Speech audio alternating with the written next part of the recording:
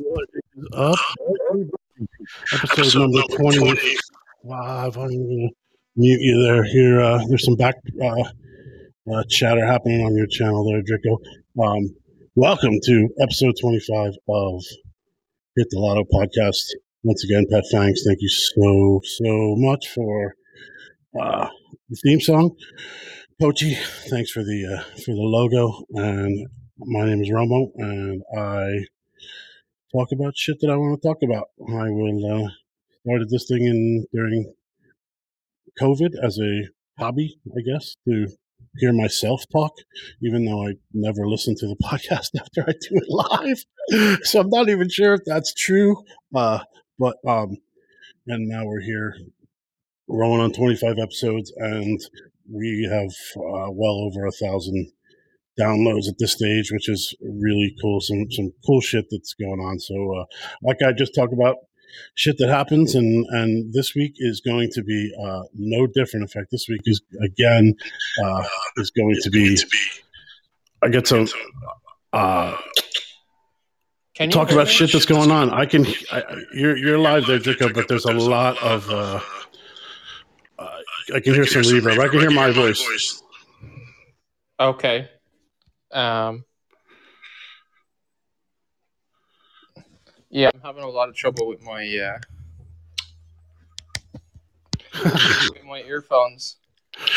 You see if you can get them connected there.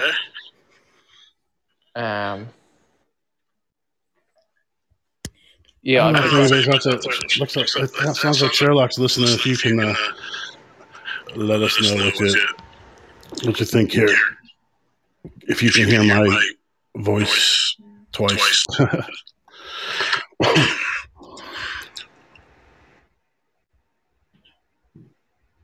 I'm going to mute you there then, Drico, for a little while. See if you can figure it out.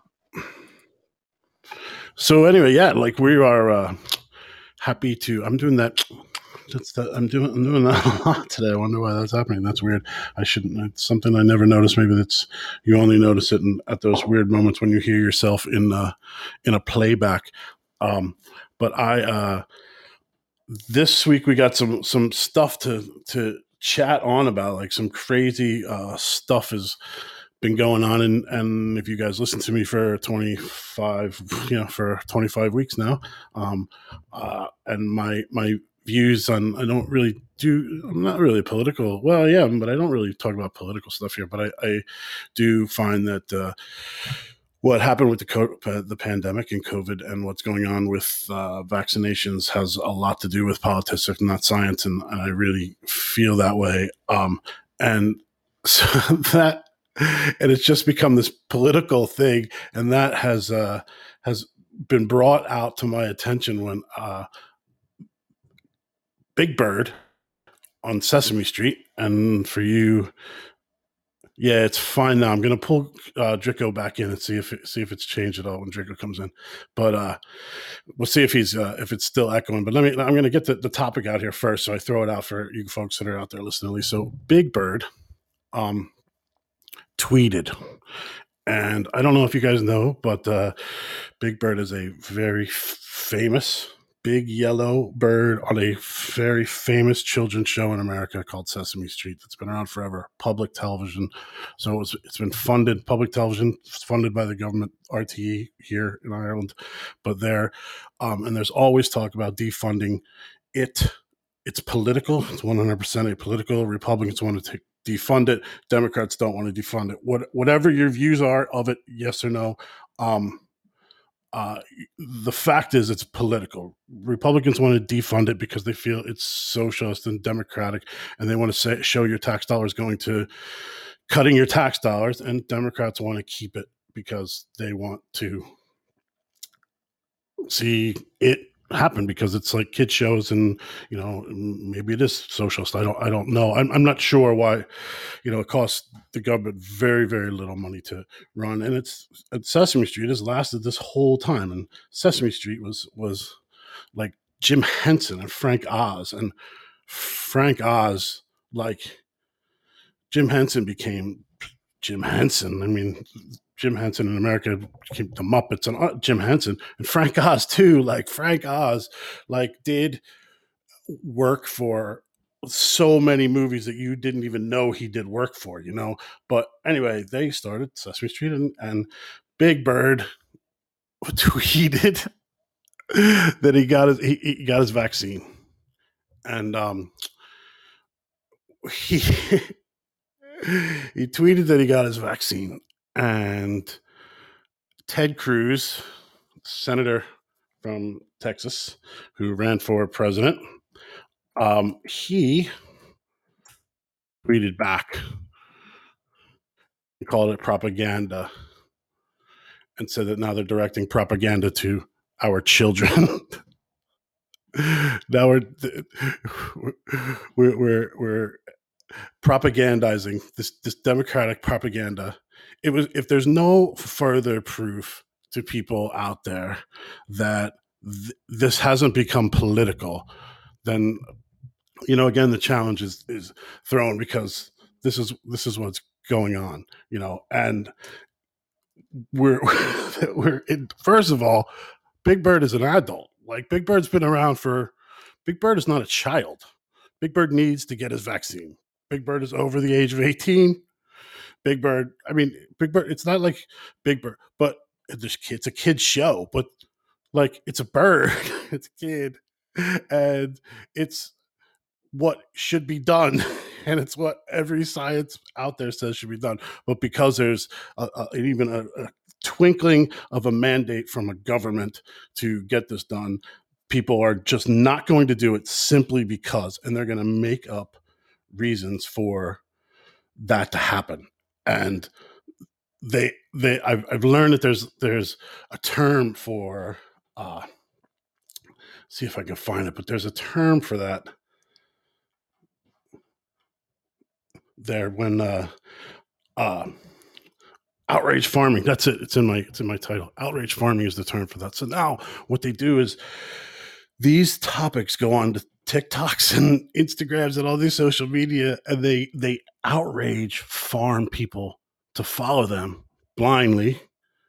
And it builds this whole thing, they're literally farming for outrage, and it happens on both sides. It happens on both sides of that spectrum, between red and blue. It happens on ultra liberal as well as ultra conservative, but it's happening, and it's pulling these people from the middle in, and it's becoming super, super effective at working, so much so that Ted Cruz accused Big Bird of propagandizing to a 5-year-old. I just find it as the parent of a 12-year-old and going to be 3-year-old there in a few months. Fuck off, Ted Cruz. Fuck off by propagandizing our children. Oh God, I can't. Maybe I'm completely wrong and off base, but I'm sorry, and I know that makes me like Aaron Rodgers says, Fox News is gonna want to have me on, and Democrats are gonna hate me. But I know. But look, this is political, mate. It's fucking political, Aaron. It's fucking political, and that's the problem that I have, is that it's not. I could respect a solidly good answer if you're pregnant and you're like, look, I just don't know because I'm pregnant. I don't even that, okay, or stay safe, if that's the way you feel. I don't know. I don't know a good reason. I don't know, but but I know that's batshit crazy, man. That's absolutely batshit crazy. And you're going live there. Goldie's going live. He's on his flight to Killarney. But yeah, it's just it's just one of those things that pisses me off. Come on. And Drico, you let me unmute you there. Can you hear me now? Yeah, I can hear you. No, you're still.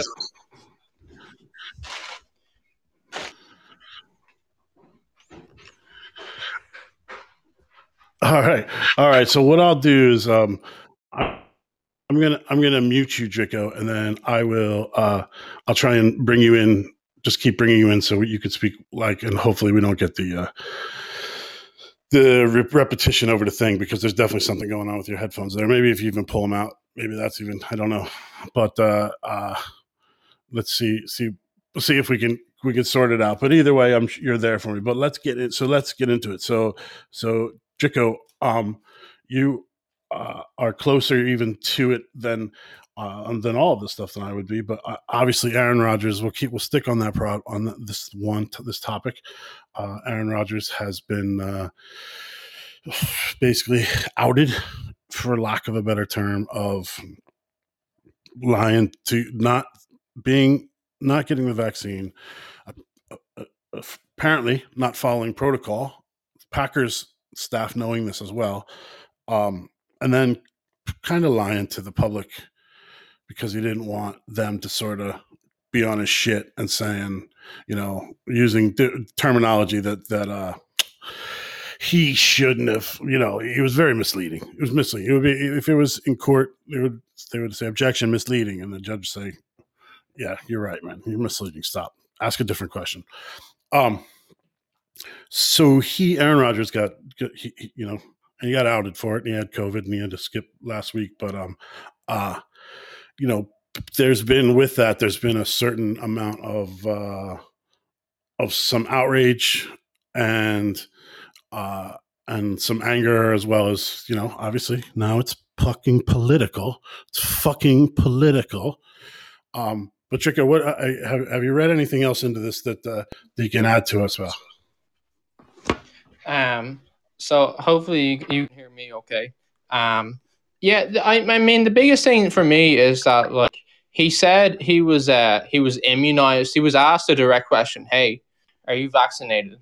And he said, "Yeah, I've been immunized." And I guess he probably knew that his stance on it was going to be very controversial, and he probably just wanted to be able to do what he wanted to do without it being in the public spotlight.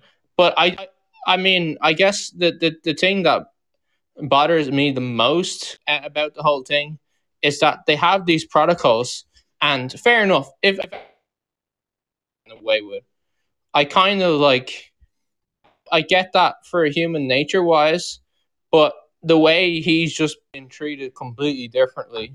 We lost you there a little bit. If you want to repeat that. The way he's just been treated completely differently the entire time. He's just been able to set the rules that he thinks make sense, not the NFL rules. He's been able to live by what makes sense in his brain. And then when he gets caught, he was just living by his rules. The NFL belligerently, or say not belligerently, they've I guess they've had to come to terms with the fact that they were just kind of accepting that he was living by his own rules, and then the punishment is $14,000 fine or something like that, which is like people wear the wrong color jersey on a game and they get fined more than that. And then all of the stuff that he was saying was just wrong too. He was saying, "Oh yeah, my immunology thing was I've been taking ivermectin." And what was the other thing that was people were taking earlier? I can't remember, but yeah, I know that there was something. And it's just I guess it's just it's just strange that somebody who's been able to kind of successfully compete, and it is very intelligent, must be extremely intelligent, is just going to believe things that they just don't have there's just no evidence, there's nothing to support the idea that ivermectin works. There's nothing. The strongest thing you could have said about it before was, hey, We can't prove it doesn't work. But in like they started using it en masse in India, and they had to stop. Uh, and Rodgers actually he actually used them using it in India in as a like, hey, this is why it works. But they actually had to stop because it didn't do anything, and it's just very strange. Did he not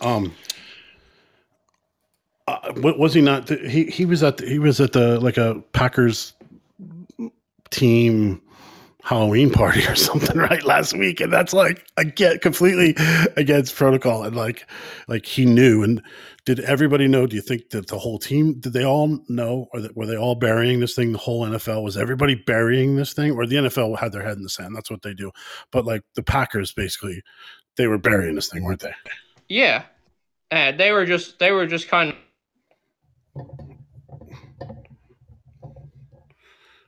You are breaking up pretty big there, buddy.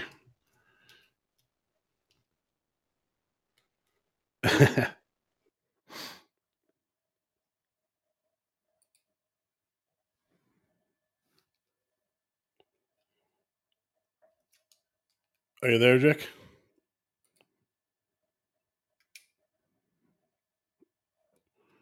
Oh, you must have muted yourself or something there, man. But yeah, apparently he went to a Packers party or something that was uh, um yeah, we're still getting a lot of mute for. Sorry, I got to mute you there a second. I'll unmute you, but you're back on there, Drico. Yeah, he was at a party, like, and I guess, I mean, from my, so the question again that I have for you, Drick, is hopefully this is a bit clear, but did the Packers bury this? Go Yeah, ahead. See if you can. like just a complete like this dishonesty. And the irony about that is that uh, you were on this show, this very show. I had you on as a guest, and you said to me, "Ding ding ding ding ding ding ding ding ding ding ding ding ding." I have a bit of insider information. I said, "What are you talking about? You have insider information," and you said it was about the Packers and it was about Green Bay, and you said that pretty much no one in the Packer management organization could stand Aaron Rodgers anymore. And they want him gone, and they were stuck with him for this year, and now the shit is hitting the fan. Yeah, like I guess the fact that yeah, it is that is what I heard that no like it's particularly the front office. They hated that he wanted to be treated differently. That like he just saw himself as this star. That like, hey, I get preferential treatment essentially. Uh, and it is funny because like as an NFL quarterback, that kind of is the case. Like they are that important. What they do is that hard. That in lots of cases, it probably is the correct thing that they get preferential treatment. Uh, but when it comes to a health thing, like fuck no. Like, and it is that thing that like he does seem to it does seem to be so ingrained in his head that he gets preferential treatment that he wanted the same thing here. And you're right, it's complete like a demonstration of why they might be bothered. So that's. I mean, you're right. You made a great points there. Sorry if it cut you off for the show, because I just have to, just so you're clear, I have to mute you when I think that you're done, so I can come in, because I don't get the repetition. So hopefully you guys out there understand as well. But I want to stay with football. So obviously, Raiders are in a little bit of a mess here. Now, the Raiders moved from Oakland, they go to Las Vegas, and like the shit is hitting the fan with the Raiders, and draft picks car accidents, threatening things, like all sorts of crazy stuff. But I think the topic that you wanted to bring up was interesting was John Gruden. And as we know, John Gruden got into trouble for making some racist, biased comments, and just not just bad. He shouldn't have said it in an email. He shouldn't have fucking said it in an email. Like, what are you thinking, John? Anyway, um, uh, but still not nice, like not good stuff. And so, uh, he he turns out that there was some data done, and I know you love data, and the data turned out some interesting tidbits of information. You want to get into the John Gruden situation? Yeah. Thanks. Uh, so yeah, it was it. I think that the thing about his emails and stuff like that, like before I get into the numbers, one thing that people kind of focused on and that they kind of latched onto were the comments he made about Michael Sam. He was like, "No way should Roger Goodell be pressuring the Rams into drafting an F word." I'm not. That's not a word I want to say uh, live. But like people, there were some people who were like, well, actually, like maybe Roger Goodell shouldn't be pressuring uh, him into making that draft pick. But like, I honestly I find it really hard to believe that there was any kind of pressure whatsoever. But aside from the point that wasn't the only remark. He made so many he said so many bad things about just so many different groups of people. There was like okay, it wasn't just like some kind of like quirky offhand remark that was read wrong. And he like this guy fully believes in lots of these different things. And then in terms of the numbers, so before John Gruden was hired as the coach and they called him the de facto football czar. Um, they had this GM who who essentially the Raiders roster had the highest percentage of black players in the NFL, and it was like over 85%.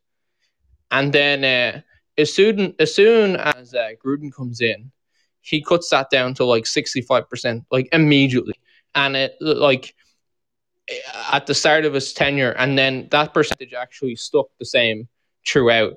Um, and so like that's like an 8 player swing, and I it's just something. It's very strange, right? That's very strange. Yeah, it could be. I wonder. I mean, here's the problem, Drico, and you taught me this, and we have another guest in the studio. I have him muted here for just a second, but we'll welcome him in. But here's the issue that I have with it, pal, is that did we do our due diligence here to find out was he the only one, and are there others? I'm not saying that there was, but I'm saying did we is just doing a one off on what Gruden's policies were for that time period. Do we have to run those up against the other teams before we can cast stones, or not, based on some pretty shitty stuff that he said? So that is a fair question. Maybe don't look at those percentages in a vacuum. But I believe taking it down to that rough 65% essentially made it the most white roster in the NFL. Uh, so it went from the blackest roster to the whitest roster, and he said all that stuff like uh and I guess people are like, oh well, it's still like 65%. But to me, like, come on, like the real like maybe this is an uncomfortable thing to say, or maybe this is controversial, but for whatever reason, there's a lot more good black players than there are white players. For whatever reason, that's just like That's just a fact. So the fact that he like seemingly made such constant concerted effort to add all these like to make his roster wide, because like I mean 17, 18, 20, close to 20%, and I think it's like a 7 or 8 player swing. I said that already. That's not like statistical noise. And I read in an article that if this were a civil lawsuit, like a civil discrimination case, it would be well over the threshold. Like it's not like, oh, this is just some quirky statistical thing. No, this is a large number, and it's like definitely big enough to be suggestive. Well, let's bring in our next guest here then to talk about that, because he would be versed as well in the scientific method, if you will. But we're lucky, Drico, to have back in the studio for the second time, even though I bug him and bug him and bug him, and then he just shows up one day like fucking Captain America or Batman or some shit, calling into the studio to chat with us. But we love having him back, and I think he's a great guest. So let's Gary Sommerville back in the studio, man. Congratulations or you're welcome. Not congratulations, but you're welcome back into the studio, sir. How are you today? I'm doing well, lads. How's it going? Thanks for having me back. No problem at all. We got a little bit of an issue I have with Drico, that his microphone combination isn't working, so I get this horrible backlash. So I have to mute him and then unmute him to bring him in. So I'll bring him. You're not being rudely interrupted by Drico. I'll just tell you that, because it's me who's forgetting to bring him in and not bring him in. But I think I've been doing a fairly good job. But what do you think of I don't know if you heard that situation there, but what do you think about the data that they collected on Gruden there and the Raiders, even considering what's happened to like his first 2 draft picks? Like, they turned out to be men of questionable caliber. Yeah, like let's be honest. There are lots of men of questionable caliber, but the two, and statistically, he did that. So what do you think about that? Do you think that's something that we should be worried about with a guy like Gruden? It's a tough one. Oh, hang on. I'm getting some feedback here. No, that's coming from Drico too, so I'm just going to mute him. You go ahead. Yeah, it's a bad look on the Raiders, because they brought Mike Mayock in, and I've been a big fan of Mike Mayock from watching draft coverage for many, many years, and he's regarded around the NFL as a bit of a draft guru, and a lot of it falls on him too. I think Gruden is like the public punching bag, because he's the head coach and everything falls on him. But, at the end of the day, Gruden's been the GM, and he's been the one evaluating the talent. And now they've got 2 guys cut from first round picks within a week and a half, due to questionable off the field activities from the 2 of them. So I think some of it falls on Mike Mayock as well. He's supposed to be evaluating talent, and these are 2 guys that clearly have had, behavioural issues leading up to this point. This isn't something that just happened overnight. So I think he's partly to blame as well. And then all the emails that came out, I think the crazy thing is, I don't think these would have come out if it wasn't for the Washington football team investigating. Am I right in saying that? That's the only reason these emails came to light. That's a good question. I'll bring Drico back in here so he can maybe shine some light on it. What do you think, Drico? The thing that about Mike Mayock, the thing that I guess struck me the most was that after Gruden resigned, the Raiders said, okay, now, and then this is what the report said, now Mike Mayock will have will be the final decision on all personnel stuff. But I guess at the end of the day, even if you're involved, to some degree you're responsible. It doesn't matter if it's truly your decision or not.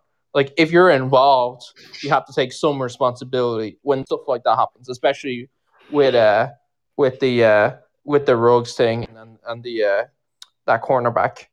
But yeah, it's a fair point that Gruden is definitely been used as a scapegoat. For like they're obviously trying to bury other stuff. Uh, I have a personal hunch that they use Gruden because he's probably an asshole. Like I don't What's think that? that sort of stuff happens to people who aren't assholes. Like they choose that sort of thing. Why? But that doesn't make it right. So That doesn't make it right that he's been scapegoated. But he has definitely been used as a scapegoat. That's a fair point.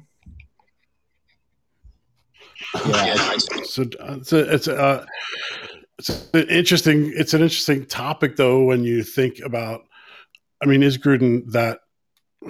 I don't know. From a coaching standpoint, that's just me as putting on a coaching hat. Like Gruden still is an old school. He's from when you think about it, he's not a young guy. And the thing about Gruden was this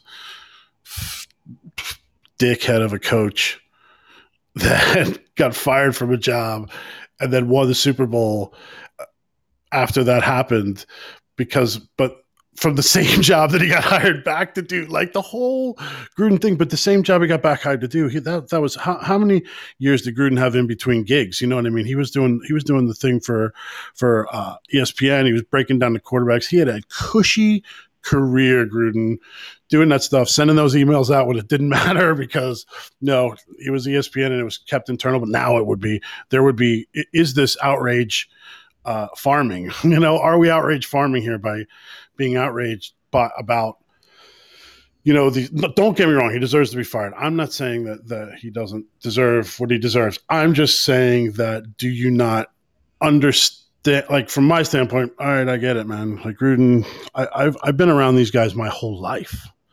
It's what they are. That's why we're like surprised when these athletes go out and do stupid shit. Like, no offense, but this is the most violent team sport on the face of the planet. And the whole point of this sport that these guys are playing and coaching is to bash the piss. Now it's changing over time. I get it, whatever, into different, but it's changing because the athletes are getting bigger and stronger and faster, and the concussions are even worse, even though the technology is trying to catch up with them. The fact is, if you are in the NFL, you have had a form of CT, unless maybe you're like that Georgia kicker that's kicking for the Colts right now, that's lighting up the fucking league, right? Because he probably has never got hit in his life. But like, other than that, you have had massive concussions in your life. So like, what are we expecting here? You know what I mean? Getting angry. I'm just saying the outrage. Like, don't get me wrong, it's worth it, but is it not? It doesn't surprise me. You know what I mean? Does that make sense? Yeah, I think it was so many comments, all rolled. Like, if it was one comment here or there, I think maybe he might have gotten away with it. But I think it was just the accumulation of all this together. It's who's that? Oh yeah, sorry. I'm just trying to see if that is definitely coming I think from if it was Drico. maybe, sorry, Drico. If it was like the one comment here or there, he may have held on to his job. I think it was just when the Raiders stepped back and was like, there's a mountain of shit here that we'll have to dig through if we keep him. And I think maybe the relationship just became untenable. And, it's hard to say whether it was like some of the racial tone comments he made or whether it was, they have defensive end there, Carl Nassib, on the team, and Gruden was, dropping F-bombs all over the place in emails. So, that would have made for a very rocky relationship there with him on the roster. So it's hard to say really whether it was one comment over the other or maybe someone in the league just had a bit of a bone to pick with him and it was a bit of a hatchet job. I don't know. But like, I think in the end when the Raiders stepped back and said, look, there's a lot of bad stuff here and it's a bad look on the team and the club as a whole. And it was a big call to make. He was in a 10-year $100 million deal, which is, unless you're a Bill Belichick, you're not really getting those sort of contracts. So It must have been a very, very tough decision to have to weigh up, we got to pay this guy, 60, 70 million still, and he's not going to be coaching for us. So I can't imagine it was a decision that Davis made lightly, but in the end, maybe just all those comments caught up to him, and maybe there's more in the pipeline that are coming out. I don't know, but I think it was just a bad look on the Raiders, but yeah, it sounds like he's filing a lawsuit or something like that against the NFL. So maybe somebody had it out for him and kind of leaked all these emails. My knowledge of the case isn't that deep, apart from all the comments he made and the odd email. So if I missed something there, Drico, feel free to jump in. Drico, I'm bringing you in here, Drico. Did he file suit against the NFL? Correct. I didn't see that. I didn't see that he filed a lawsuit against the NFL. But one thought I did have though was like, and you guys tell me if you disagree.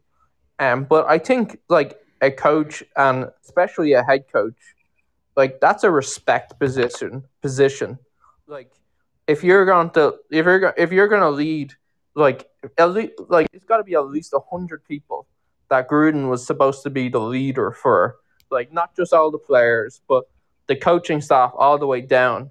Like he to do that effectively, they have to respect him, and like with the amount of comments and how bad they were, like particularly with the players like Aaron Rodgers and like I guess any black players as well, like that. To me, that actually significantly impairs his ability to do the job too. Like obviously you don't want people that like have bad publicity, you don't like, blah blah blah. But I think that would actually affect his ability to do the job too. I think that they should have gone to Carl Nassib first. I think this could have been a movie. This could have been a novel. We could have written a story about the problem we have now is we're so polarized. It's very difficult to get those beautiful, like, this guy was this, and then he changed into a beautiful butterfly. And we're never going to get the Gruden redemption story. And if they would have went to Carl first and he said, let me talk to him. Maybe they had a good relationship. Who knows? Maybe they actually had a good one. And he was like, I think I was turning him around. Like he changed. He was actually a good dude. Do you think that we can't tell the story now? We can't tell the story because he's never going to get his redemption. He's done for good, right? Unless even if he wins this lawsuit, well, maybe a college would touch him, but the pros would never touch him again, would they? I think you bring a great point up there. Like I remember about a year or two ago, someone made comments, kind of anti-Semitic comments, and Julian Edelman was like, he's Jewish, and he stepped up and he's like, look, like, let's not rush to cancel this guy. This is an educational opportunity. And he reached out to the player. I can't even remember who it was, but he reached out to the players like, look, we can sit down over a meal and we can discuss, if you have an issue with Jewish people or whatever it may be, we can sit down and talk about this. But he actually stepped up and defended the player. He's like, let's not be so rushed to, pull the cancel switch and cancel someone over a comment they may have made a few years ago. And it's possible that approach could have been taken with Gruden, because we don't know. Like you said, Romo, like, he could have had a great relationship with Nassib, and they could have been, he could have been changing. He might not have had those point of views anymore, but the rug was pulled out from underneath him, and that was it. That could have been an educational opportunity for him. Is like, Nassib was like, look, can't really be saying that sort of word. If we're going to have a working relationship and people are going to respect you, maybe dial it down a little bit, and moving forward, we can all be better. But you won't get that opportunity, anymore, because he's not at the club. Whereas with that player that made those comments last year, Edelman stepped up and was like, look, let's have a chat about this and let's move on better from this situation that popped up. So, sometimes it might not be the wisest to just, go full cancel culture. Let the person try and learn from their mistake and hopefully not make it going forward. But that's just my personal opinion about it. I mean, yeah, and I'll bring you into comment on it in a second there, Drico. But that's I think that was kind of what I meant. Yeah, totally what I meant. For lack of, I mean, we're not going to we're not going to tell the movie of John Gruden using all sort of anti-Semitic language and then turning into this amazing person, because he's not going to become this amazing person. But like you said, do we jump now? Are we so quick to this, cancel culture thing that we can't even have the discussions anymore? Like we can't even, and it's again, it feeds back into uh, what you guys out there and what that you guys in the studio know is my thing. And Gary, we'll get into a little bit more science here in a second, but like this whole vaccination thing, and granted, don't get me wrong, I learned from I went to people that I thought I could learn from. I read as much as I possibly could, and I made my decision. And there was nothing fucking political about it and how this turned. But that's what happens where this culture has become so polarizing that it's affected everything that we even, we're so quick to judge and we're so quick to run to this thing. And again, it goes back into the topic there of outrage farming. Somebody puts on a TikTok saying or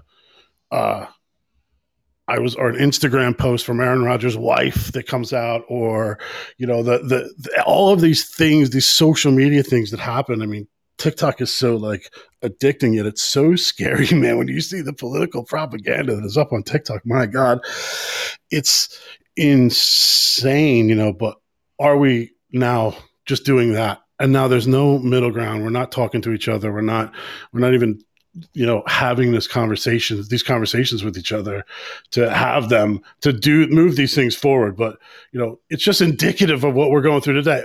Or Drico, my question again is, am I completely off base here? Did Gruden need to get fucking jammed up, and did he need to get fired because he's not a good person? He needs to not be coaching the sport anymore.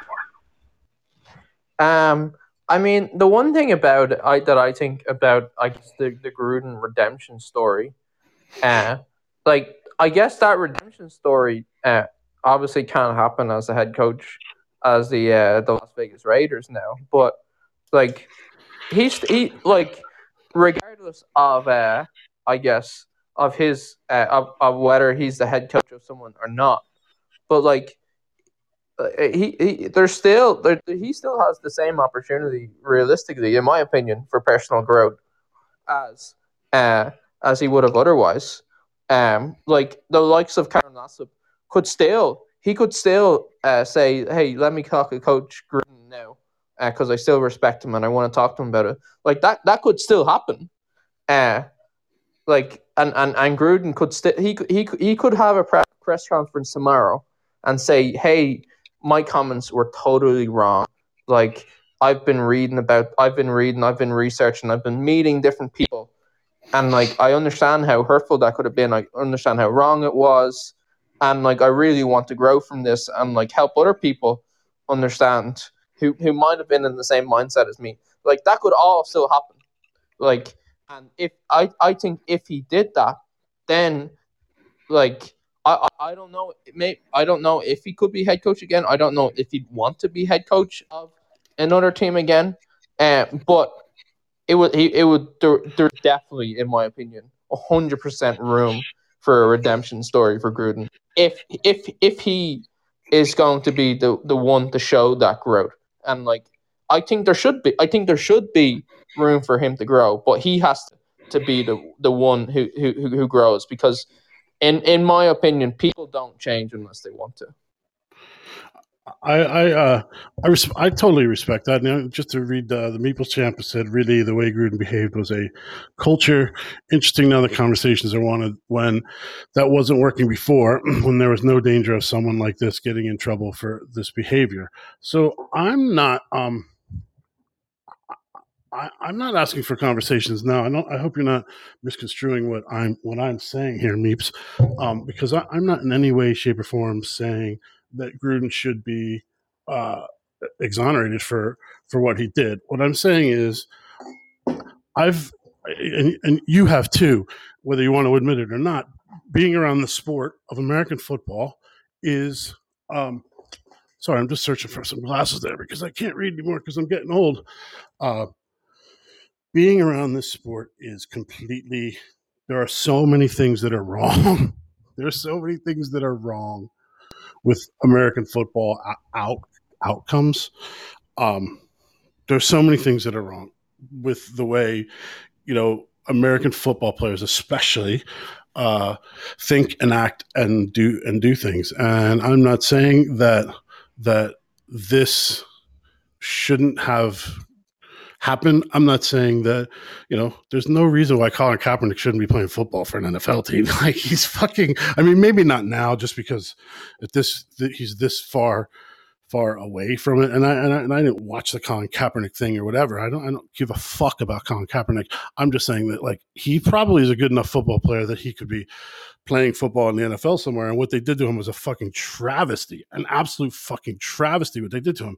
But this sport is going to be the last one to change, man. This sport's going to be the last one to change and for as much as I think in America, especially as we're seeing the sport changing in this horrible way, like in Ireland, we're seeing, more women get involved in the sport. We're seeing a movement to, a whole bunch of different sort of rules, regulations, save your head, don't get hurt. But that's because, people, even in this country, in Ireland, they don't play it for the money. So it's a bit of a different situation. But, like, I'm not saying, Meeps, that he shouldn't deserve to be punished. He does. He deserves to be punished, probably. What I'm saying is we don't fucking know.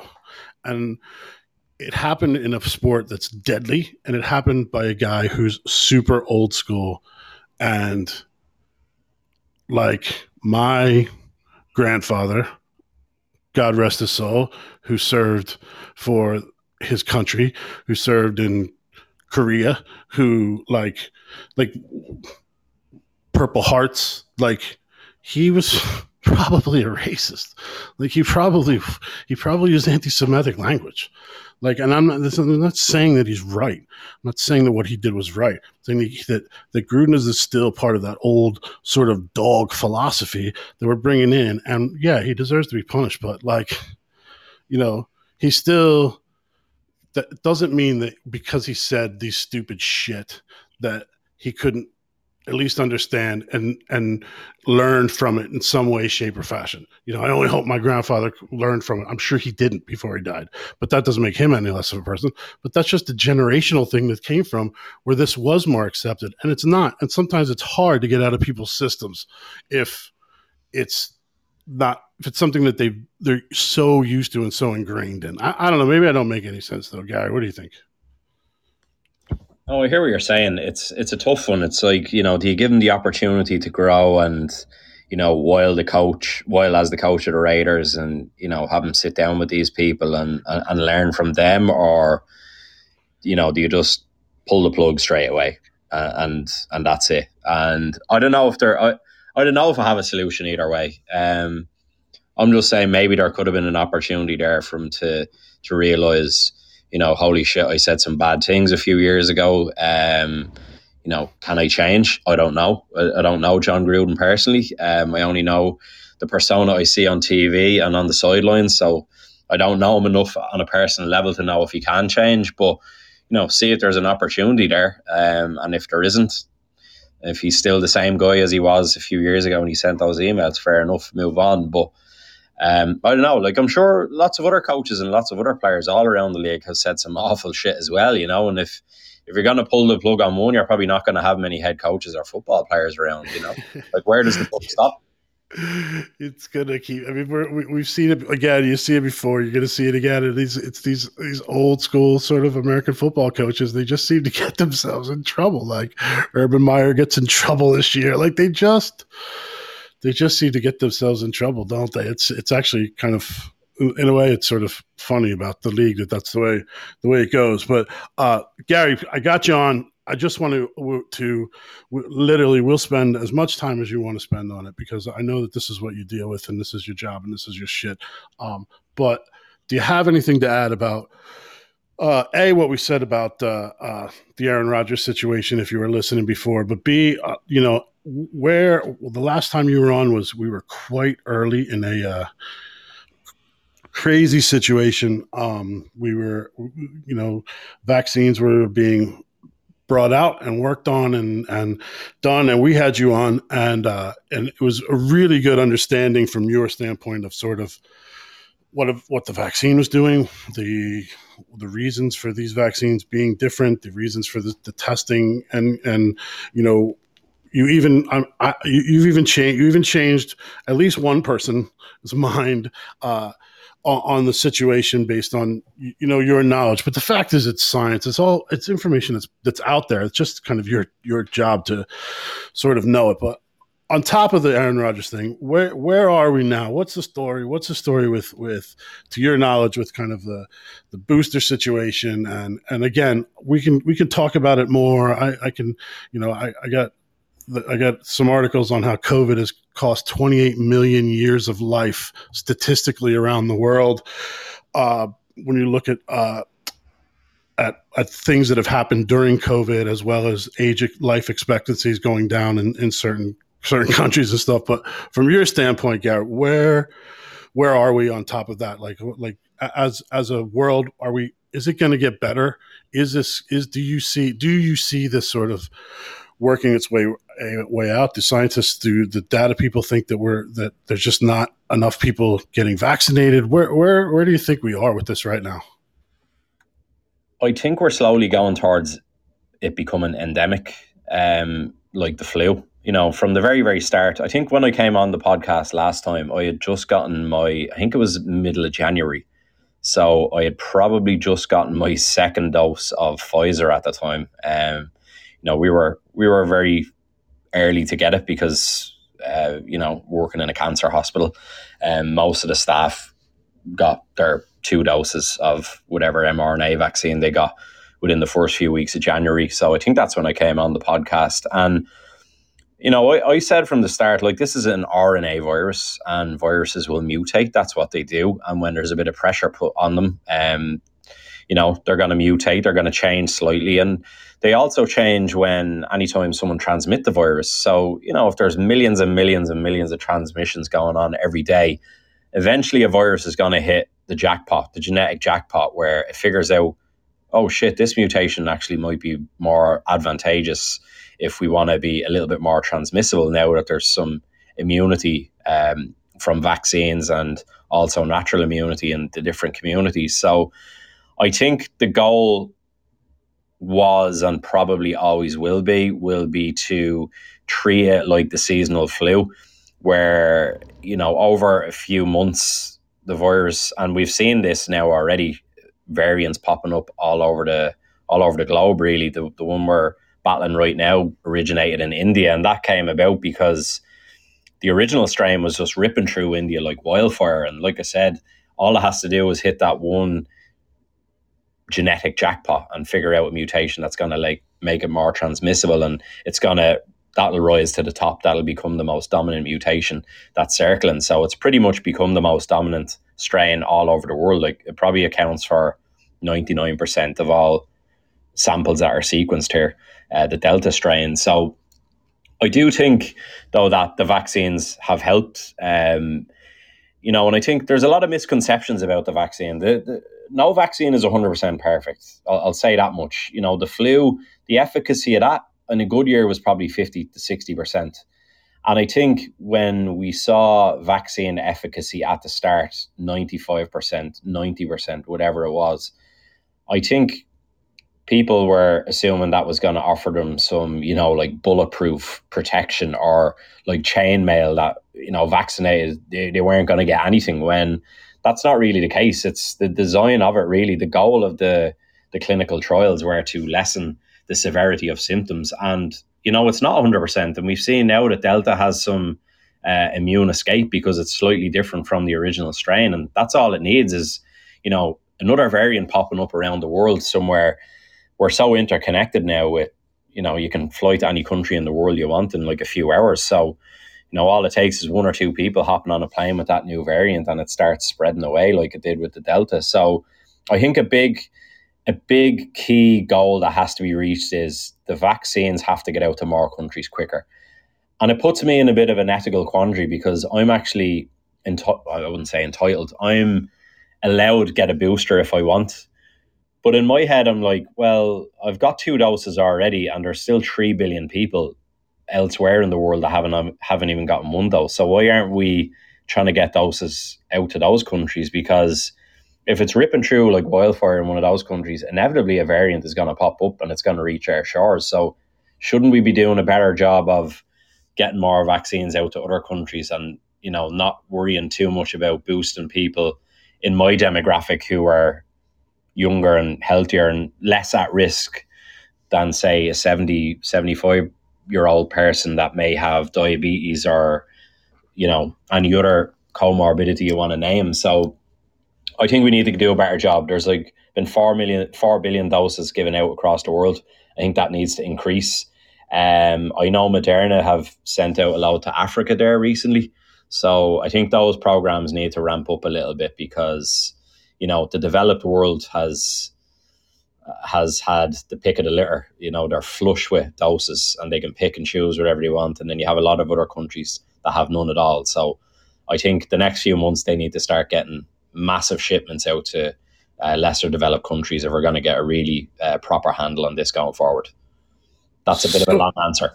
No, it's a good. It makes. I mean, I guess it is. It's a moral and ethical question here. I mean, I think Ireland, as you know, is giving out booster shots as well.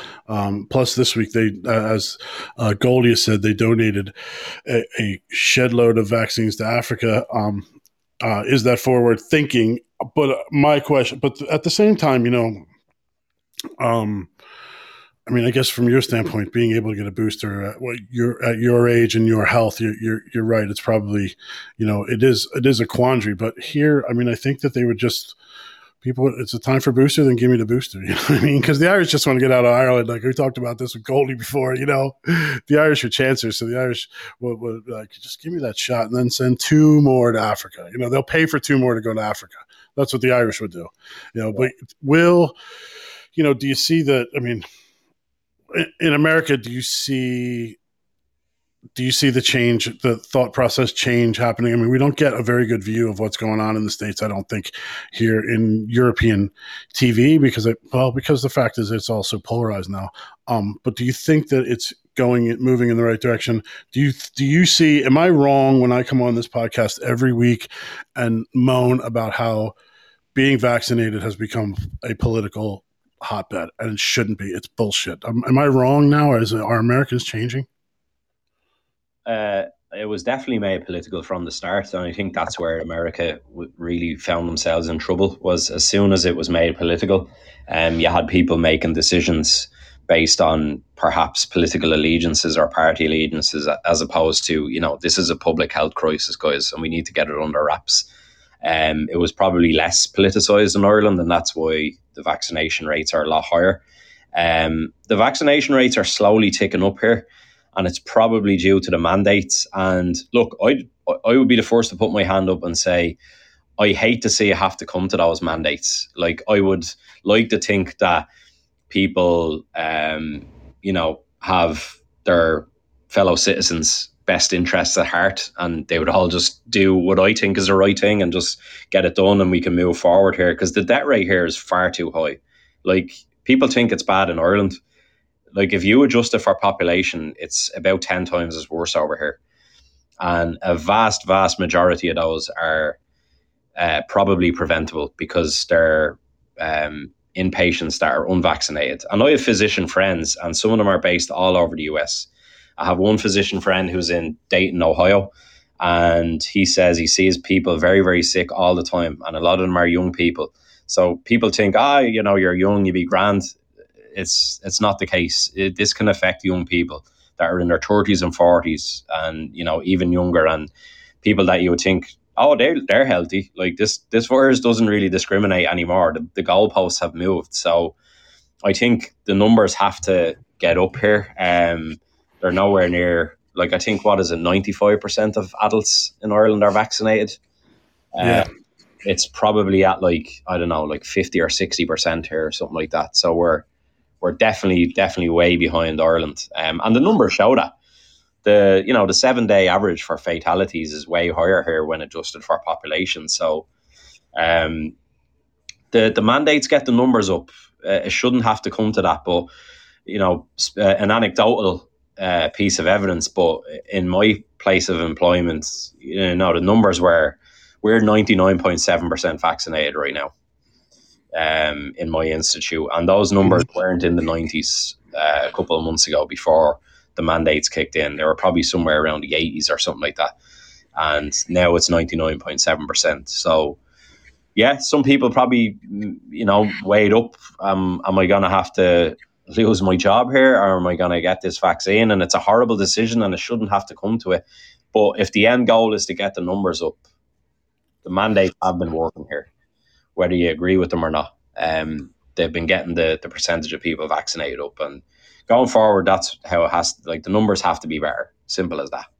How about we're going to bring you in here, Drico, to talk about Ohio, because you're in an interesting situation there too, because you are in a college city, and like Gary said, his colleague there in Dayton. What are you hearing in Columbus there, pal? Hey, so I guess in Columbus they're probably closer to, I would say, mid-70s. The thing about it is it has become this like very polarized thing, and what I guess obviously I'm not I wouldn't see the full picture in Ohio, but because but what I'm kind of saying is that like people are now more entrenched than ever in these opinions that hey, it's not a good idea to get vaccinated. Hey, we don't know the long term risks, and they'll like you solve one question and they have another question ready to go, and I think for some people they'll always have another question. There'll always be that. They'll always stretch for that one more, right? And I think in terms of like the young people being affected by COVID, just again anecdotally from what I've seen, like just because you don't go to hospital, just because you don't die, just because you don't get really sick, doesn't mean you're not badly affected. Like I know lots of people who've gotten long COVID, where like they need to do breathing exercises, like they their lungs are basically taking a battering, and they go months of having to basically rehab to so that they can exercise again, and like I think that happens a lot more frequently indiscriminately of age. Like that happens to a lot more young people where they don't get that sick, but the long COVID like becomes a serious issue. And then I think somebody put it like, hey, even if it's like 99.5% of healthy young people don't get badly affected, well, that's still 1 in 200. Like, and so if like 200 people get it, one of them with no underlying conditions, like even though those odds are like statistically good odds, like that means 200 people got it and one person is still very very sick. Like, and I think that people like or at least from what I've observed, that people don't really understand that too well, and uh they read their news sources, they watch their channels, and uh the opinion just follows whatever. Like they like lots of people talk about like having an independent opinion, but it's just human. It's almost human nature to like gravitate towards what your so-called community is. Yeah, you're totally right there. And well, I got you both muted there. So Drico, I'm going to bring you back in. I want you to tell the story of what's going on in Greece, and then I can't wait to hear Gary's response to it. But there's an interesting an interesting thing that was going on in Greece with anti-vaxxers and doctors. Drico, why don't you take that away? Yeah, so in Greece, and I guess every country in the world just has these anti-vaxxer people, um, and there's these people in Greece, and what they've done is they were bribing their doctor. They paid their doctor $400 to quote unquote get the COVID vaccine, and the idea was that they wouldn't they'd get an injection, but it'd just be like some nonsense thing, basically water, uh, and um, and then they get their certificate, they've been vaccinated, and happy days. They avoid all the complications that they believe are coming. They Aaron Aaron Rodgers the Rodgers the situation. situation. Right. Uh, and what actually happened in reality was the doctors took $400, told them that they're, oh yeah, like wink wink, and then gave them the COVID shot without telling them. And like they just believed that they'd not gotten it. Well, So I'm going to mute you there, Gary. I don't know if you understood that. So the doctors were getting paid £400 to give them a shot of saline and sign over the vaccine and say that they were vaxxed when in fact they weren't. But in the reality, they were, because the doctors were just pocketing the money and giving them their Johnson and Johnson shot and going on with their day. I actually did hear this story because we have a Greek intern in our department, and I read this story out to him. He was like, "Oh yeah," he's like, "There's the vaccine hesitancy in Greece is really bad," and he was like, "Oh yeah, I've heard about this story that people are going in, they think they're getting a saline, basically what a placebo injection would be, and they're actually getting, they're probably waking up in the morning saying, why the fuck is my shoulder absolutely killing me?" And yeah, the doctors are pocketing the money. So, I mean, from an ethical financial standpoint, I don't know. I don't know what to say, but like, look, they're getting people vaccinated. I know. It's horrible. It's horrible. In fact, I think that in a lot of these Eastern Bloc countries, you're hearing, very similar stories. I have a friend who's Lithuanian and is saying, they just are the word mandate, or whatever the Lithuanian word is for mandate. You think it's bad in America when you hear the word mandate. Think about it from a point of view of especially countries that were once under this huge banner of the Soviet Union, that fell apart into independence, and now they're being told about mandates from their government.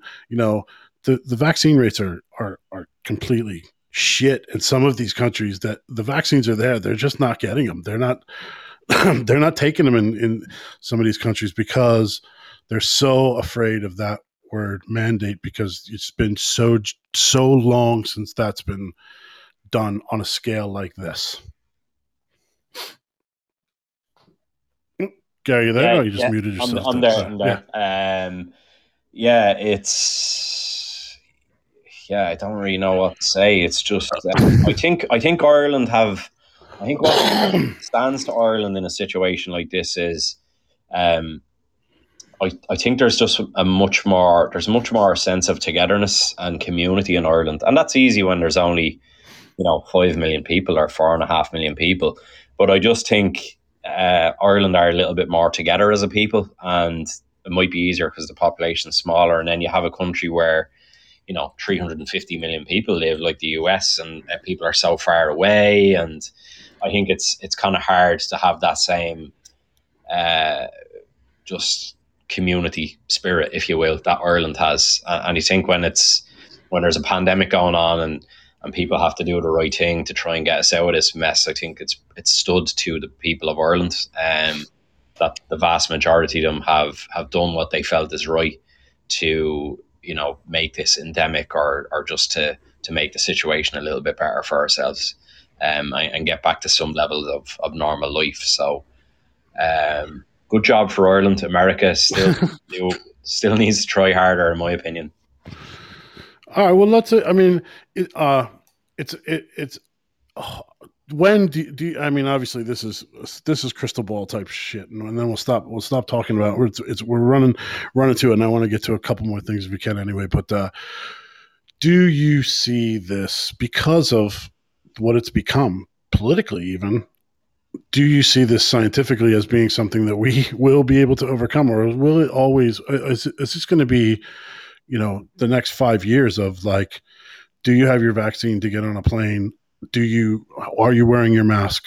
Is this going to be that long a period of time of that, or is this, 12 months? Is it 6 months? Is it, what? Judging by what you're seeing, or just collecting the data that you know of, and nobody's holding it to you, how long of a situation do you think this is going to be? I think this whole situation has badly affected science because, you know, the scientific method didn't put its hand up and say, "Oh, I want to be politicized." It just happened, And now you're going to have this, people don't trust certain scientific institutions, and because they may hear what they don't want to hear, or may go against their beliefs, or whatever it may be. And it's like, guys, these guys are just reporting the data that we have, And I've heard the phrase, they're flip flopping, and it's like, well, that's how science works, guys. You get new data and you adjust accordingly. That's how the scientific method works. And if you're just planting your flag and never changing, no matter what the latest data is telling you, well, then you're not really following the scientific method properly. And I think it's really done a number on science. I think never in my career as a scientist have I felt that there's such scrutiny. It's like, oh well, if I report these results, or like what sort of blowback or am I going to get, because it might be against people's personal beliefs. And that seems to be common now. It's like, oh, people don't like what the science is saying. They get offended, or they're like, oh, it's fucking bullshit. And like, I've never really felt that way before. And that seems to be the way things are nowadays. And I don't know how long it's going to take to repair that damage that's probably happens to the scientific community. It could be a generational thing. I don't know. Could be 10 years. I don't think it's crazy to think about how much, like you said, that I never thought I would live in a time where we would say, science took a huge step backwards, and the irony is it's so crazily politicized now that there's a big enough following for people who are saying essentially that science is bullshit. You know what I mean? And are being heard and are being like raising their voice, like, the QAnon. Did you see what happened there? The QAnon that JFK Jr. was coming back. And he was coming back into Dallas. JFK Jr. was coming back, and he was going to be the vice president under Trump for his next run. And thousands of people turned out to Dallas, Texas, to the spot where JFK was shot. Thousands of people turned out to Texas, and to see the second coming of JFK Jr. so he could be vice president for Trump for his next run. So, like, these people have an effect on normal people's thinking of science. You know what I'm saying? Like, how did this affect? I thought that we were mostly in the middle. Like, I always hear this, like, it's the edges. And I still believe that. I still believe that it's the edges of these societies, that now we live in this world where it's just so easy to outrage farm and TikToks and all these Facebooks and all the stuff, all the social media that they do, and we see how it won elections, and it's convinced. Like, have we just made ourselves so dumb? Do we just not give a shit about the facts and about science and about, we don't even care anymore about this stuff? It's come to this crazy that it's taken a hit. Like, we got to get that back. Drico, I'm going to bring you in for this to see what your thoughts are, but I mean, like, fucking hell, man, we got to get people that are fucking listening to the science. Like, I'm just on a tangent here. Like, Joe Biden, are you fucking kidding me? Like, don't get me wrong. Like, Joe Biden is like the right wing is eating him alive because he's an old dude who was the only guy who was going to beat Trump. Let's be honest. He was the only guy who was going to beat Trump because he could out-Trump Trump. But, like, he's like the left-hand side total politician of Trump, you know what I mean? But so that's and he still beat Trump. But Drico, what are your thoughts about what Gary said about science taking such a big hit? I mean, one thing I have been thinking about recently, and I'm not sure if it's correct or wrong, but one example that people always bring up, and it was something that bothered me at the time as well. I think it was the WHO who came out really early in the pandemic and said, "Hey, actually, you know what? Don't wear masks. We have no evidence that these work. Don't wear masks."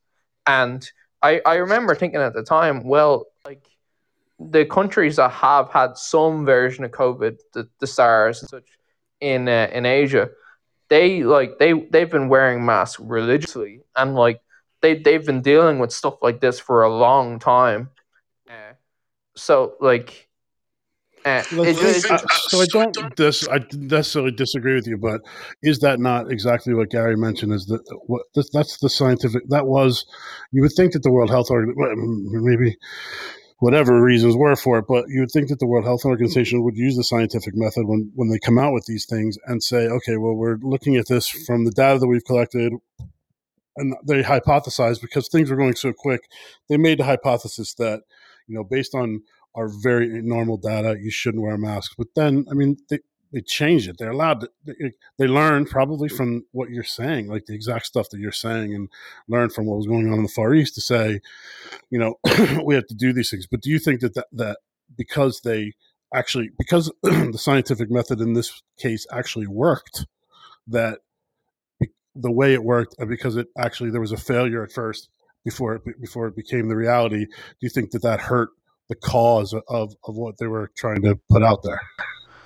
Yeah, so I understand it as like a process. If like if you are trying to come up with an idea or some like if you're making a hypothesis about stuff, you use the data that you have in that meet the conditions that you believe these testing or this uh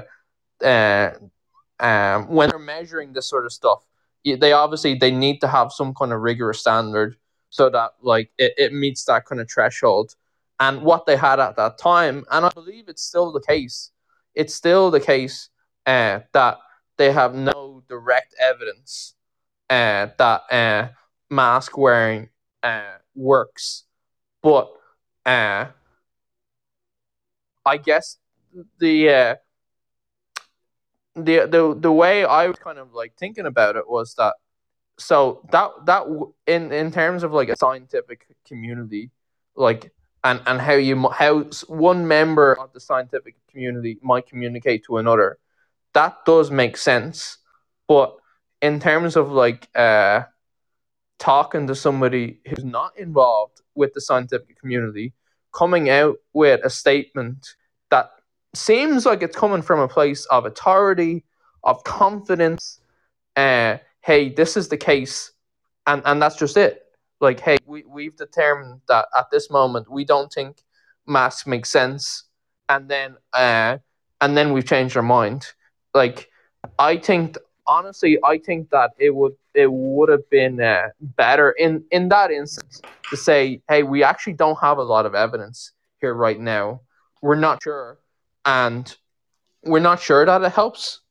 I gotcha. No, it makes sense. I'll bring Gary in for that, just to get your thoughts on that, and even on the WHO as in general from your sort of standpoint. Like, what do we really know about the WHO? Like, you know what I mean? You know what I mean? And did they screw up when they came out with that? Obviously, I mean they said shouldn't wear a mask than they said they should. Here in Ireland, we actually thought that issue was based on the fact that we needed to get those masks to the people, frontline workers first, and there was only a certain number of masks that could go around. So people just buying up all these masks was going to be not helpful for the people who needed them most, I'd say. But what's your rebuttal to that? And also, I'd be interested in your thought on the WHO as an organization, if you have any thoughts on them. I think the issue with the WHO making that statement at the start was they didn't have much data coming out of China about the efficacy or lack thereof of wearing masks. Everything was moving so quick, and let's be honest, China aren't the most forthcoming nation when they want to share information. So it's possible they just didn't really have much data coming out there, whether they knew or not. I don't think asymptomatic spread was really well established there either in China at the time. So they were like, well, we don't have any evidence to the contrary that, people should be wearing masks when they're out and about. And then all of a sudden, as it started to hit Europe, all the, floods of data came in to say, look, guys, this is more than likely airborne and people can be transmitting it asymptomatically. We need something to stop these droplets that have the virus within them. People should probably start wearing masks. Although they probably didn't have the data, I was still a bit, I would say, taken aback when they made that first statement, because, history tells us that in Asian countries, mask wearing is very common. People wear masks all the time when they're on public transport and other kind of tight environments where people are maybe squashed together, just in case that, they may be sick and they may give it to others. So, mask wearing was, and that might have been part of the problem, because mask wearing is more common over there. And they're like, look, well, we don't really know yet because this virus is still spreading, but people wear masks. So are they doing something or not? And then I think they did get enough data points back in where they were like, okay, yeah, we need to start wearing masks. And another anecdotal case, but in our institute, like, our level of infection is very, very low because everybody wears masks all the time. Like, our positivity rate, we do weekly PCR tests in their place. It's way below the national and both the city and state average of both Boston and Massachusetts. Way lower, like orders of magnitude lower. And that's because, I can't say it's purely down to masks, but everybody wears masks and there's the hygiene and we try and distance as best we can. So the preventative measures are doing something, whether it's, it's just an anecdotal case for me or it's reflected on a wider scale. But I just think they didn't have information at the time, and then they went back. They said, look, we were wrong. The data shows us now that we probably should be wearing masks. And I even remember, like, the second week of March, we just happened to have a few N95s here, and I sent 2 home to my parents because I was like, this is coming to Europe and people are going to probably have to start wearing masks. So if I'm thinking about that, if I'm thinking about getting my hands on some N95s, surely everybody else would have been. They're like, oh, we want the best mask possible. And I don't know, maybe there is some truth to that. If everybody was, look what we did with the fucking toilet paper on shelves. Like, if people were told you need an N95, people are going to be getting 10 of them. They're not going to be getting 1. They're going to get 10. So that could have been a reality, that people were just stockpiling N95s and really good filtered masks, and all of a sudden we have fucking none for medical personnel. They were stretched thin at the start, and we remember all these stories about the planes coming back from China with all the PPE and stuff. So it's possible that could have happened. I don't know what truth there is to it, but like, if I'm thinking about that, I know others would have getting their hands on the best mask possible. All right. Well, listen, I want to get off of that serious topic, since we're almost done, because we got more serious topics to talk about. And I don't know if you know this, but Jeff Bezos and Leonardo DiCaprio got beef. And this is as bad as a pandemic. I mean, they got beef. So apparently, Jeff Bezos's new lady friend was at a party with Jeff, him and his girlfriend that he got divorced from his wife for. They were at a party or some gala or something, and Leonardo DiCaprio was there. And there's I actually think the video was put out by Barstool Sports. So Gary, you would know more about this than I would maybe, but there's a short video and it's basically of Jeff Bezos's girlfriend completely fawning and looking into his eyes, deeply into DiCaprio's eyes as he's saying whatever he's saying, and Bezos is saying what he's saying, and then Bezos just then yesterday or the day before sent out a tweet to that showed him standing over a sign that said "Danger, Steep Cliff, Fatal Drop," and he said, "Leo, come over here. I want to show you something." So either America's the world's evil supervillain is actually starting to rear his ugly head, but or I don't know. But we got some big problems here. Drico, what do you think about the Bezos situation, my friend? Are you there, Drick? Oh, sorry. I thought you were actually asking Gary. Sorry. I'll get to Gary next. I think it is funny. Like, obviously, yeah, it's nice to have something lighthearted to talk about. I think the fact that he did post that on Twitter. Wait. Before wait. I'm sorry. I just had to mute you there. I don't know, man. Is this something lighthearted to look forward to? Or is this Lex Luthor finally starting to come after Batman? Oh, well, when you put it that way. I think, though, when you're in the situation that Bezos is in and you're an older dude with a younger woman, I think that, there's obviously going to be differences there in how you look at things. And, I honestly, I think he kind of has to, if that's the kind of relationship that he's after, that's the kind of behavior he's just going to have to live with. I mean, I guess you're right. He's either going to have to live with it, or he's going to finally activate that Star Wars system that he put up in the space with William Shatner. Like, I don't know. What do you think, there, guy? You think that we got to worry about this, or do you think he's puffing up, or do you think it's a joke? Well, Jeff's lady friend was ready to risk it all with Leo DiCaprio. The video shows that Jeff's lady friend was willing to risk it all, doesn't it? Has anyone seen her since that photo of the cliff?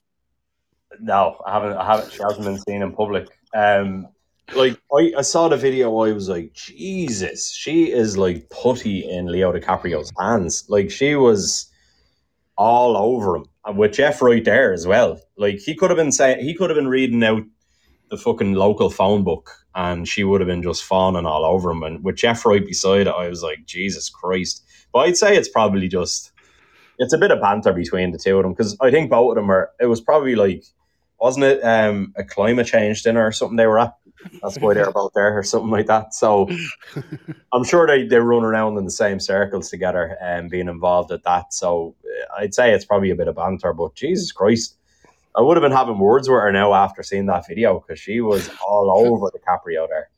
I don't know, though. I guess that leads to my next question. Like, I mean, for me, I would just be like, go ahead. You know what I mean? It's Leo DiCaprio. I probably, we all. I mean, if let's be honest, if we were that close to Leo DiCaprio, there might be, a few semis had by a few men in the room. You know what I mean? Can you blame her? Can Bezos? I mean, I get it, Bezos' attitude, but from a Bezos standpoint, he's the richest man in the world. Like, go ahead. Is it just like, you know what I mean? Go ahead. Do you think these things aren't done already amongst the wealthy elite? They're already all banging each other somewhere, right? Like, all these guys. None of them understand. These guys only understand each other. They have parties and nobody can come except each other. You know what I mean? These guys have so much money that we don't even understand the air that they breathe. And now they're trying to become relevant by tweeting, And then you have the other crazy billionaire, richest man in the world. Elon, would you let him? Yeah, Goldie, that's what I'm saying. I mean, from my standpoint, I'd be like, what do we have to lose? My wife's going to come out with a good time, right? And DiCaprio's not going to marry her. You know what I mean? She's gonna go self. She's gotta come back. Like, how was it? You know what I mean? Was it good for you? Was it fun? Like, you know what I mean? From my standpoint, I wouldn't have had words. I'd have been like, can we make some money off of this? How can we do it? But by all means, like, go ahead. That's what my answer would have been. But then we have what, and this one's more of a tricky one, and I know much less about this. But I mean, realistically, we have a guy like Elon Musk, who like changes, who has more influence on what happens with cryptocurrency than any man, and he basically is just tweeting his way to figuring out which one he wants to invest in next, and people are still falling all over the cryptocurrency. But Elon's coming out and asking why senators pee-pee look like it just came on Twitter. I mean, these guys are awesome. They're just they're amazing. What they're doing, and they use social media so much. Drico, what do you think about them? So, I agree. It's great entertainment. Elon Musk's Twitter account, the stuff that he says, it is very funny. I think that. And I doubt this is controversial. He just loves the attention.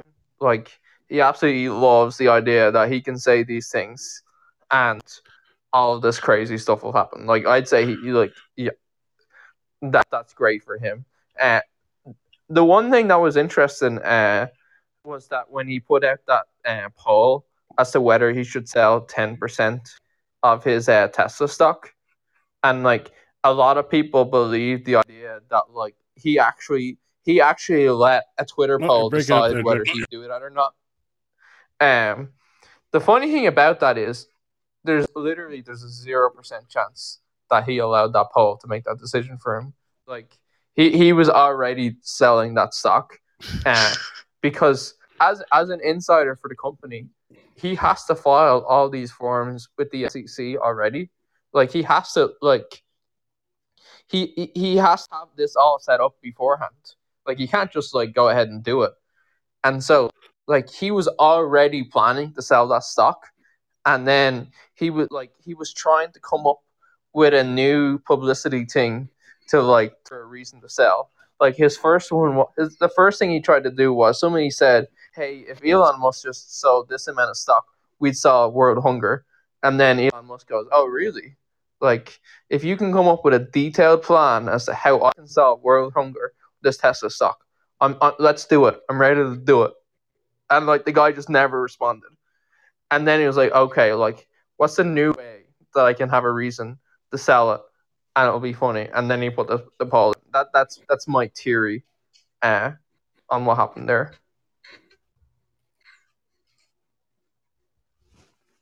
That's he's totally Elon's a different kind of character than Bezos in that way, I think, isn't he? I don't know if let's see, Gary, are you back in there? Yeah, what do you think? What do you think about Elon?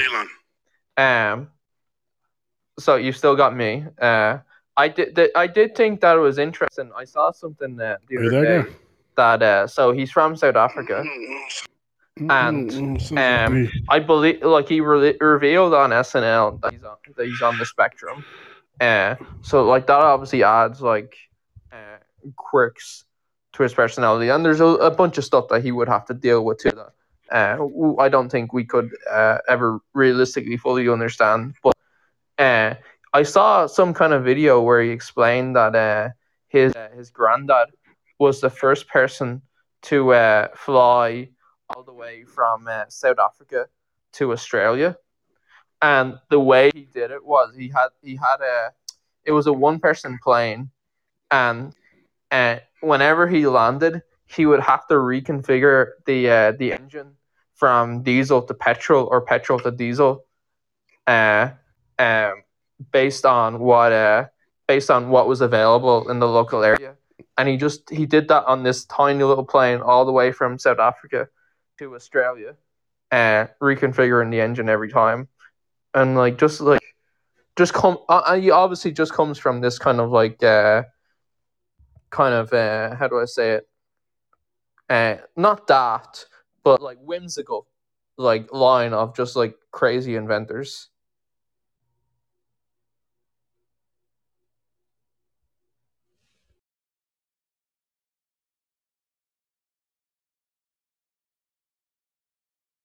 I can confirm that I've not gotten hand transplants.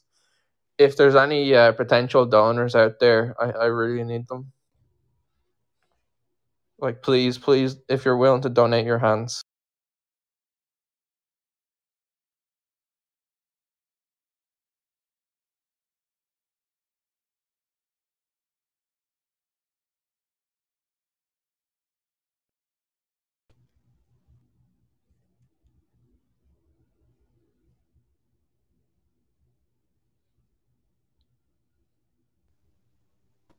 So am I the only person? Am I the only person on this line now? I think, or can nobody hear me? I'm here. Okay, I think we lost Romo, so I'm the captain now.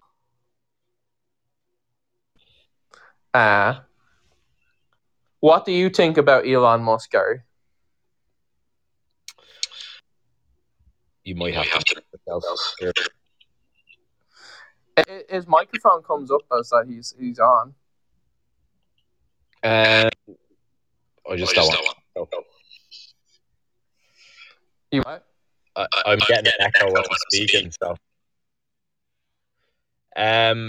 I wouldn't like to always have my brain switched on the way Elon is. Like, he said this in the Joe Rogan podcast, like his brain just never stops, and I don't know if I'd be able to live like that, you know. Like, he probably goes to bed, probably only gets 4 or 5 hours sleep at most. Now he's a new dad, it's probably even less. But he, you know, his brain is just always thinking of crazy ideas all the time, and it probably just never lets up. So probably why, you know, he does all this mad shit. That's just his way of kind of degassing for a little bit and relaxing, because when your brain is churning 24/7, 365 with all these crazy ideas, it must just take a serious toll on the mental well-being. So yeah, I think he's clearly a visionary, and he's clearly a super intelligent fella. And, you know, he's always willing to put money into stuff to make things better. But I don't envy him having his brain just going crazy all day long. I like to be able to, you know, switch off for a few hours and kind of relax. And I don't think that's the case with Elon. But he's an interesting character, that's for sure. Yeah, for sure.